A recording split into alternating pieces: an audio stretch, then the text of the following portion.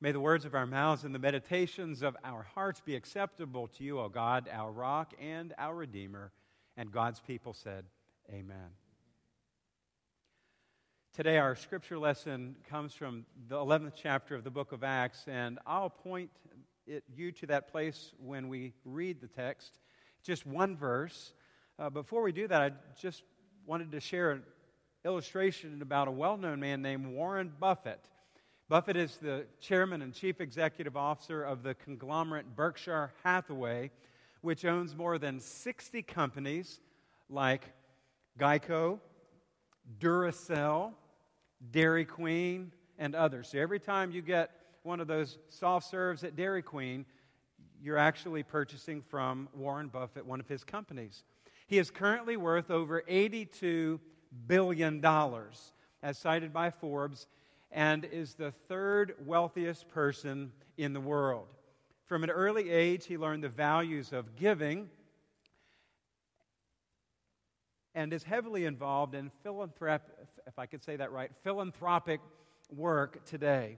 He has committed to giving more than 99% of his fortune to charity. Truett Cathy, the founder of Chick-fil-A, says this about Buffett. The lesson from Warren Buffett is that for wealth to be worth it, you have to give it away. You have to let it flow through your hands and go to the places where it can work. Wealth that does nothing but acquire possessions for our own enjoyment soon grows stagnant and stale. Money and possessions for their own sake are a hollow victory. Real victory is what you do with the money, not the fact that you have it. The truth is, writes Cathy, you always get back more than you give away. Many of you know this firsthand. Most of us would not even be able to afford one share of Berkshire Hathaway. Friday's close, are you ready for this? Was $299,380 per share. However, most of us in this room, and I would say all of us in this room, understand the deep joy and the freedom that come from giving. Whether it's financial, whether it's our time or our abilities, we know the deep joy and the blessing that comes from giving. And I'm not talking about giving in a consumer kind of way where we're looking to get back something in return. I'm speaking of the deep joy of the blessing that comes from God when we are faithful and when we give. The ancient church of Antioch experienced this blessing. They knew it full well. And it's a large reason why the church at Antioch in the first century is a model for us today of what it means to be a transformational church in the 21st century. Today is the final message in a series of sermons since we've been engaged this summer on the Antioch church. Brief recap in case it might be your first time with us, or if it's been a few weeks, maybe you've been traveling or so this summer. You remember that Jesus gave a command to his followers in his final resurrection appearance prior to his ascension to be with his heavenly Father. He would give them power, and then they were to be his witnesses in Jerusalem and Judea and Samaria and to the ends of the earth. Subsequently, the Jesus movement remained largely in the Jerusalem area. There were some exceptions as we've studied over the course of the series.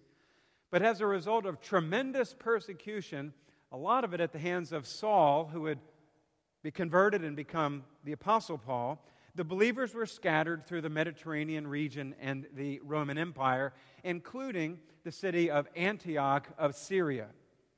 The disciples at Antioch started to reach many of the Gentiles in the area for Jesus Christ, and the church just exploded. It took off.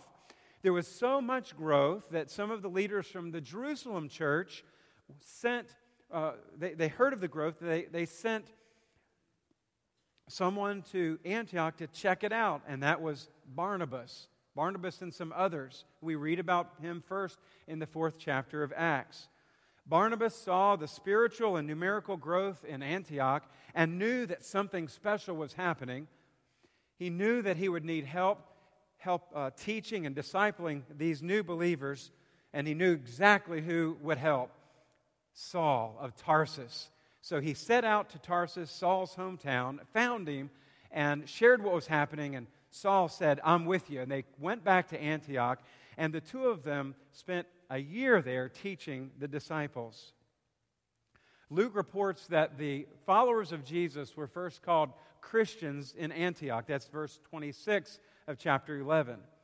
It is clear that generosity was part of the DNA of the church at Antioch. It's amazing that new believers from a Gentile background, a pagan background that had no understanding of the Hebrew Scriptures and the stories of the Old Testament as we understand them, the miracles, some that we prayed as we prayed to God just a few moments ago, they had no idea of those things. And Barnabas and Saul were able to help teach them. One day, a prophet named Agabus came down to Antioch from Jerusalem and told everyone that a severe famine would spread through the entire Roman world. Barnabas and Saul took this seriously, and they led the church to respond immediately. It would be like us today through our partners, Virginia Baptist and CBF partners, of sending a disaster relief team somewhere where there's been a hurricane or tornado or some flooding, etc. Very similar.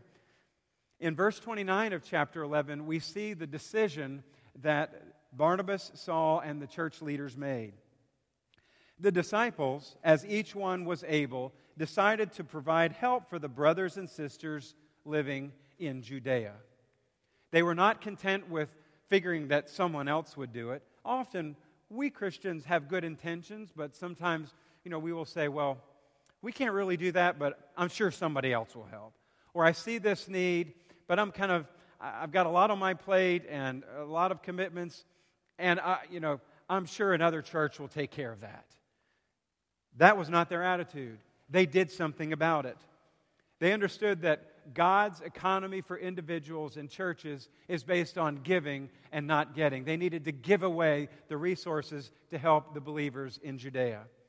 I want to look at how this new church start lived into this principle. We would say first that the believers at Antioch were generous with their resources. It's a model for us. Churches have been practicing this for years and years. They gave away their money. The very first thing was that they decided to give away their money to collect a relief offering for the church in Jerusalem and the surrounding areas. Luke reports that the entire church gave. Each person gave according to his or her ability. The Greek word here is kathos, which implies a proportion or a part or a percentage. And then euporeo, which means ability. So a percentage or a portion according to each one's ability. Everybody didn't have the same resources, but they all gave a portion proportionately. As one writer states, equal sacrifice, not equal gifts. You and I are called to give, but we have different resources and different abilities, different talents, and different amounts of time. We are all called to give a proportion of those, but we are not called. We don't all give the same amount or time or service. I hope that makes sense. They gave away their money in proportion according to their ability. And the other thing we see happening in the church at Antioch is later they gave away their leaders. DNA of this church was generosity. If we go over to Acts chapter 13, verses 2 and 3, we see how the church willingly gave away its leaders. This is following the year that Barnabas and Saul had spent there, and they were worshiping in the church, and then the Holy Spirit spoke. While they were worshiping the Lord and fasting, the Holy Spirit said, "Set apart for me Barnabas and also Saul for the work to which I have called them." So after they had fasted and prayed, they placed their hands on them and they sent them off. They commissioned Barnabas and Saul to the mission field. They gave away their leaders. It's one thing to give away money, but it's another thing to give away your first team. Our natural tendency is to give away our bench players. Well, we don't want to send our starters but we're happy to share a few B players with you. Some of our folks who are on the bench, maybe our 7th, 8th, and 9th people, right? Or if you're in music, you might say, we're not giving away our first chair, but we'll share some second and third chair players with you. That did not happen at Antioch. They gave away their first team, Barnabas and Saul, the ones who had equipped the church for a year, had risen up and developed leaders, and helped them to understand what following Jesus was all about. Church planting often follows this kind of model. Churches will send an A team out to start a new congregation somewhere, or send them on a mission field, and trust that God will will provide the other leaders that have been grown and developed in the church. I believe that's exactly what happens when, for example, one of our pastors might not be able to be here on Sunday. In today's case, Philip. He's away, and on short notice, others have stepped up and have led. We're following that same understanding. One writer states, creating a generous church willing to give away its resources, people, and money isn't easy in contemporary culture. Greed, materialism, egocentric leadership, selfishness, short-sightedness, the prosperity pseudo-gospel, and a general lack of faith in God will provide all work against developing a disciplined commitment to congregational giving. In the face of these kind of obstacles, then, how do churches model generosity like Antioch? How do we build a generous church today? And by the way, I believe HRBC is a generous church. I'll talk about that in just a little bit.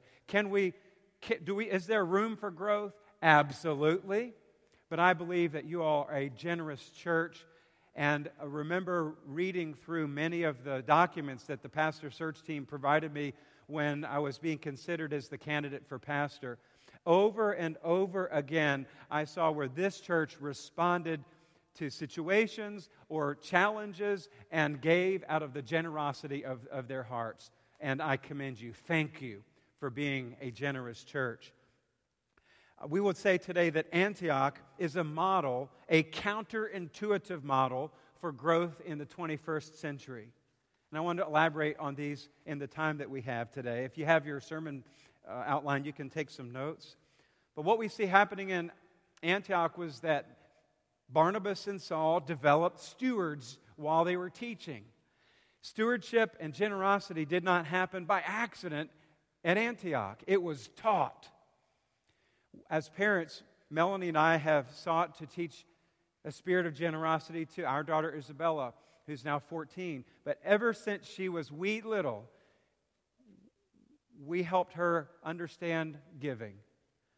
And her piggy bank, she has one for savings and one for entertainment and one for church. And maybe you do something similar to that. But we have taught that to her as long as she's been on this earth. And that's the kind of teaching, I believe, that Barnabas and Saul modeled in the church of Antioch. They taught these new believers the stories in the Old Testament about how God provided in the Old Testament, the Hebrew Scriptures, and the stories of how God blessed and what it means to tithe or to give a proportion of one's income to the work of the Lord.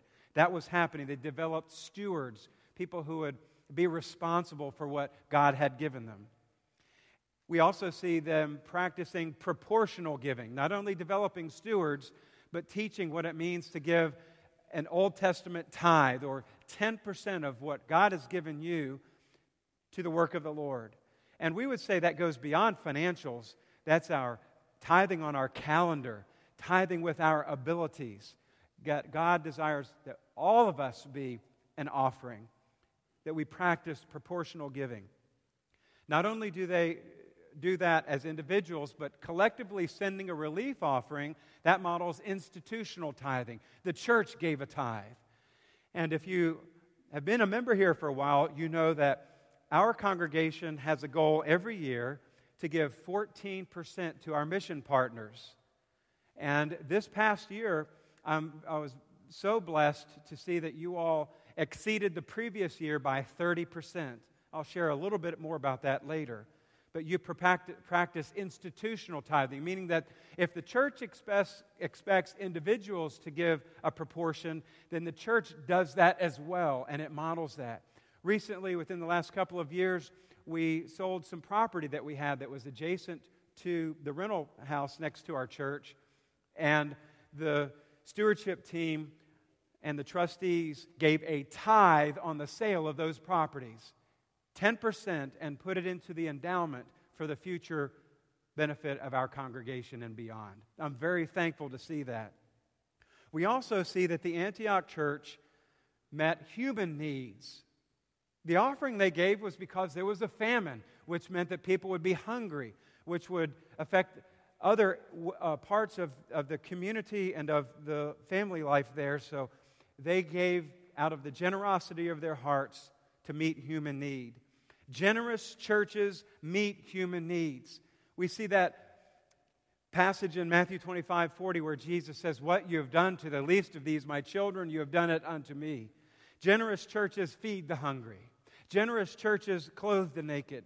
Generous churches provide housing to the homeless, shelter to the homeless. Generous churches visit the imprisoned. Generous churches bring Sunday school to nursing homes like our Morningside ministry and other ministries similar to that. Generous churches provide relief when times of disaster come. Generous churches provide assistance and aid to those who are refugees. Our church is joining with the Interfaith Community in Bon Air to provide backpacks for children of migrants who are in detention centers. You can see the details in your bulletin. And we're not being political at all. We're saying in the midst of all of the politics, we know that we are called to give. When we visit in the prison, God doesn't call us to ask that person why they are there or to shame them. We are simply called to minister to those who are imprisoned in the midst of all of the politics. We meet human needs. We also give to support God's mission.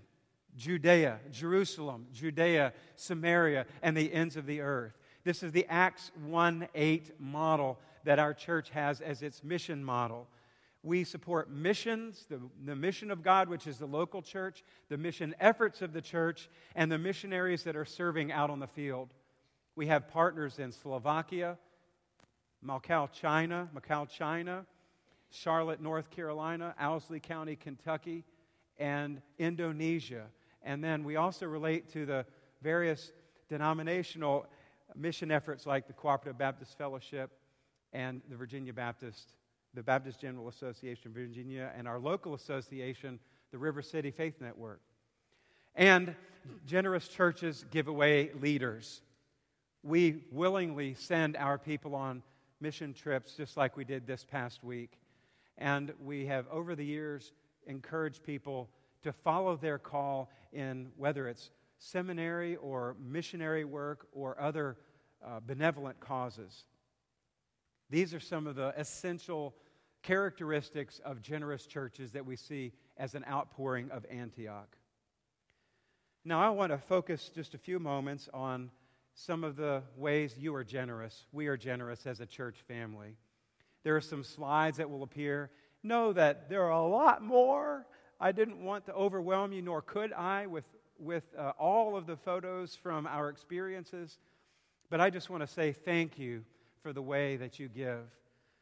Vacation Bible School, not only in the summer, but at Christmas time. I don't know of any other church, Amanda, that does it at Christmas.